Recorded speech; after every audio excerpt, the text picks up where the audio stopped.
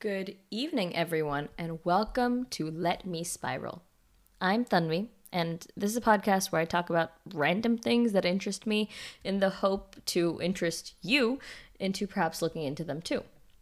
Until now, we've mostly been talking about medical topics because, well, I find them very interesting. But today, we have something non medical. Get excited, buckle up, and let me spiral about her story.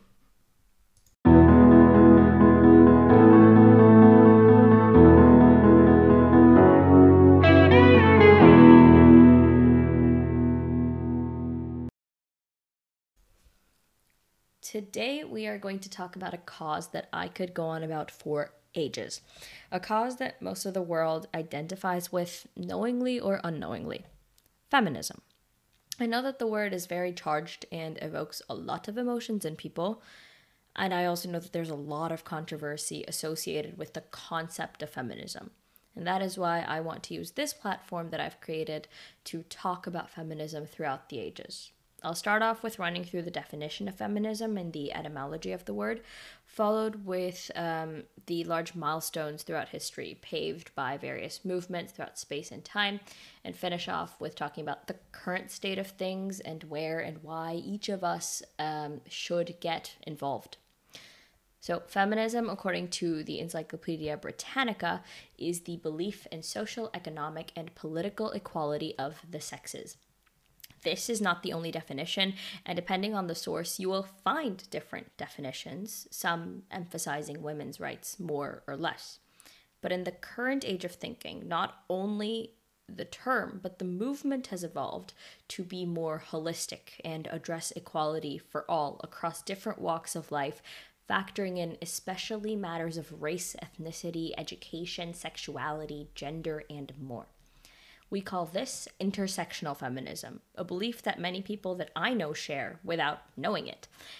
This most accurate characterization of the nature of the feminist movement was coined by Kimberly Crenshaw in 1989. She was, at the time, a law student who believed it was unjust to look at gender and race as separate issues. Discrimination on any grounds is never isolated. It compounds itself, making life that much harder for people who fall victim to multiple means of discrimination. Nevertheless, feminism is a term that people find very hard to identify themselves with because of the connotations accompanying the term.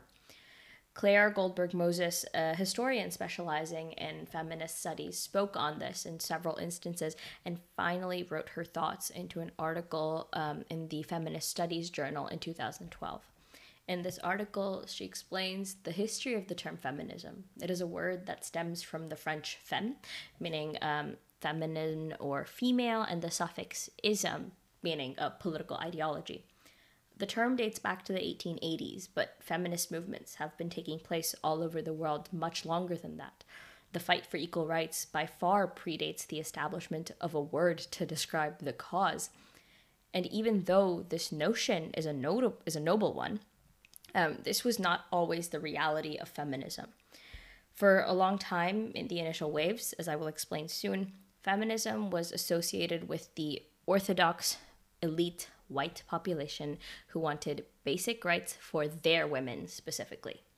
Feminism has been seen as quite exclusionary, now taking on the meaning of being a movement run by angry women wanting to overthrow the patriarchy and instill a reversal of roles and rights, whereas that is not the principle that especially intersectional feminism runs on. So, who is a feminist now? Who was the first feminist? I would still argue that feminism is a new word which we can still use to describe people who acted with those ideals prior to the formal existence of feminism. However, there are people who would argue feminists are only those who want to be associated with that word, people who claim it as a title themselves. With this self-identification, several substreams of feminism have arisen, with people either being externally or internally grouped into these categories based on their aims with their activism. These include radical feminists, cultural feminists, lesbian feminists, spiritual feminists, and many more, all with rather loose definitions. I would also take that to be the moral of this discussion on the definition of feminism. We have no singular definition, nor do we need it. The aim is merely to have people who want to fight for equal rights and opportunities for everyone, whilst respecting and accommodating for their needs. This is a concept that strives to be gender, race, age, and overall just inclusive. Now, the journey to this point was not easy. Intersectional feminism didn't develop overnight, nor were basic human rights granted to everyone overnight. This was a journey that took many centuries and actions from people, particularly women, all over the world. Unfortunately, when it comes to chronicling the tale of women's rights, as dictionaries and history books do, they are very exclusionary of most of the world, if I'm honest. The fight for women's rights is a story told by the global West, largely only discussing their strides. It is difficult to find specific events in history prior to and during colonization where women in Asia, South America, and Africa fought for their rights when doing the research the way I do. I look for keywords in the internet, visit the websites of the organizations fighting for equality for women and girls, and looked at the information in Encyclopedia Britannica because of the convenience of finding a long and detailed timeline all on one page. This means that I don't stumble across individual instances of feminist actions in history, which I can freely interpret as such and tell you about. So if you're listening and care to educate me about some of your favorite women in history, hopefully before the 1900s, who did really cool things in this field, especially if they are women of color, please do share. I'd love to do an episode on global movements, just sharing these cool stories. But that being said, I am now going to give you a historical rundown of the 4 waves of feminism that the world has experienced thus far. So, leading up to the first wave of feminism, which was pioneered by suffrage in the UK and US, there were several instances in Europe primarily, which definitely influenced the later defined waves. Women had always been stuck in domestic work, unable to get an education or work, and they had no vote and even limited say about their person, even being traded as property for men, whilst they weren't allowed to own any property themselves. The earliest account I found in my research was a 14th or 15th century philosopher, Christine de Pizan, in France, who advocated for women's education. In the 15th century, Laura Serreta in Venice published a collection of letters with women's complaints about education, marital oppression, and their attire. More and more literature was being published, but opposers to this movement saw women as superficial and immoral for voicing their opinions this way. Feminists argued that given education, women would be intellectual equals because there was evidence in history prior to them even. England joined the cause in the 16th century, and all things said and done, the Renaissance never really reached a definitive feminist movement. The Age of Enlightenment started the movement of feminism by reformist women. They demanded liberty, equality, and natural rights for both sexes. Philosophers at the time tried to argue that class and social differences were the ones that people should focus on, and they continued to want oppression of women. But women stepped up in this space and argued that this lower perception of women is due to the societal ideals imposed on women, and given the same chances, there would be no differences between men and women.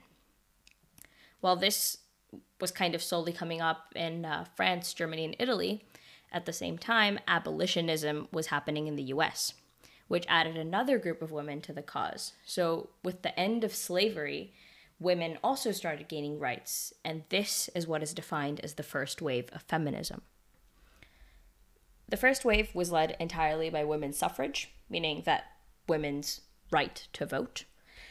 The wave was pioneered by American women in combination with the abolitionist movement in 1848, with a women's rights convention in Seneca Falls, New York. Conventions and discussions continued for 70 years with women fighting for their vote. There were two streams of thought during this. One from the elitist white population who was fighting for education and the vote, whereas black women were fighting for the mere comfort that white women were expected to enjoy in society. Sojourner Truth was a former slave who held a speech entitled "Ain't I a Woman" in 1851, describing the very discrepancies between the races. So migration happened, and this very racism became grounds for arguing, with some groups demanding the vote for white women to counteract the voices of immigrants from East Europe. The movement changed from peaceful discussions to rioting, inspired by the likes of such in Britain. And by 1920, both England and the US had granted women the right to vote. In the post-suffrage era, there was a reform of labor laws and discussions about the specific needs of the feminist movement. The questions arising were whether this was just a fight for equality or responding to the needs of women, equity. At the time, equality was all that was granted, with protective legislation for women who were working being denied. A few notable events towards the end of this first wave were in 1911, International Women's Day being celebrated in Austria, Denmark, and Switzerland and Germany on March 8th. And in Russia, women-led protests are thought to be the ones leading to the abolition of the Tsars caused by the Russian Revolution on this very day. And in the 1920s, doctors stood up in Egypt against female genital mutilation, citing negative health benefits, and they went against tradition. In 1929, the ABBA women's riots took place, where women came together to protest the undemocratically appointed chiefs in their area, and this even resulted in the resignation of these chiefs in Nigeria. Finally, the transition to the second wave was marked by World War I and World War II, during which women took on traditionally men's jobs as men were forced to go to war. Rosie the Riveter was a key figure characterizing this time in history. The second wave began post-World War II in the 60s and 70s. One aim was to achieve equality in power or hierarchical structures, and to have women with 50% of the power available and with equal pay. Another movement during this time began to dismantle the patriarchy and confines around being a woman, and began pushing women into the same role as a man. The third movement was to have cultural norms broken down and highlight the similarities between men and women so as to show equality. The changes were led by educated, middle-class white women, and this left black feminists to dismantle racial and gender problems at the same time. Then globalization begins at the end of the 20th century. Asia, Africa, and Latin America are being woven into the narrative. Forced marriage, female infanticide, widow burning, and female genital mutilation were all practices countered by Western feminists with a hero complex of sorts. There was work being done in the third world countries to improve the status of women. But the big question here is whether the status of these women was inherently bad or only reduced because of Western colonizers. Just as another example to show how interwoven race and gender problems really are. Throughout the second wave and leading up to it, there are a few very cool moments that I'd like to mention. In 1945, 1,500 unionized laundresses went on strike. This made the laundry business suffer 3 months of strikes in Ireland, but eventually led to Irish workers getting a second week of annual holiday. Also in 1945, the United Nations was founded with the sentiment that we the people, this is a quote, "we the people reaffirm faith in the equal rights of men and women." This inclusion was inherent to the change and a major step because it affirmed the goal to serve all of humanity. In 1946, the United Nations Commission on the Status of Women was founded as the first government body, actually a global collaboration, dedicated to gender equality specifically. In 1948, the Universal Declaration of Human Rights was signed, which states fundamental freedoms that all humans should have.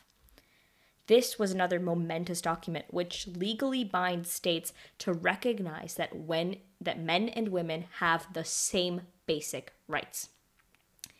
In 1975, Reykjavik had a Women's Day off, which was actually a protest where 25,000 women protested, which put the city's services, schools, and businesses at a complete standstill. In 1979, the Convention on the Elimination of All Forms of Discrimination Against Women came to fruition, and this is the second most ratified UN treaty after the Convention on the Rights of the Child. This treaty legally binds countries to end discrimination against women in all aspects, not only in law, but in practice. Another major step in holding people accountable for their actions. Following this, we have the third wave, which started as of the mid-1990s. The aim was to rebuild the system rather than just influencing it. The means to this was by becoming a part of the system. Feminists were questioning the entire structure of systems, relying on the principles of democracy to make change happen. New and inclusive concepts started to gain momentum, like the gender continuum and race now playing a bigger role. They focused on gender identity and sexual liberation and what it means to be a woman. Feminists were redefining girls as assertive, dominant, powerful, and in control, and effectively emasculating society.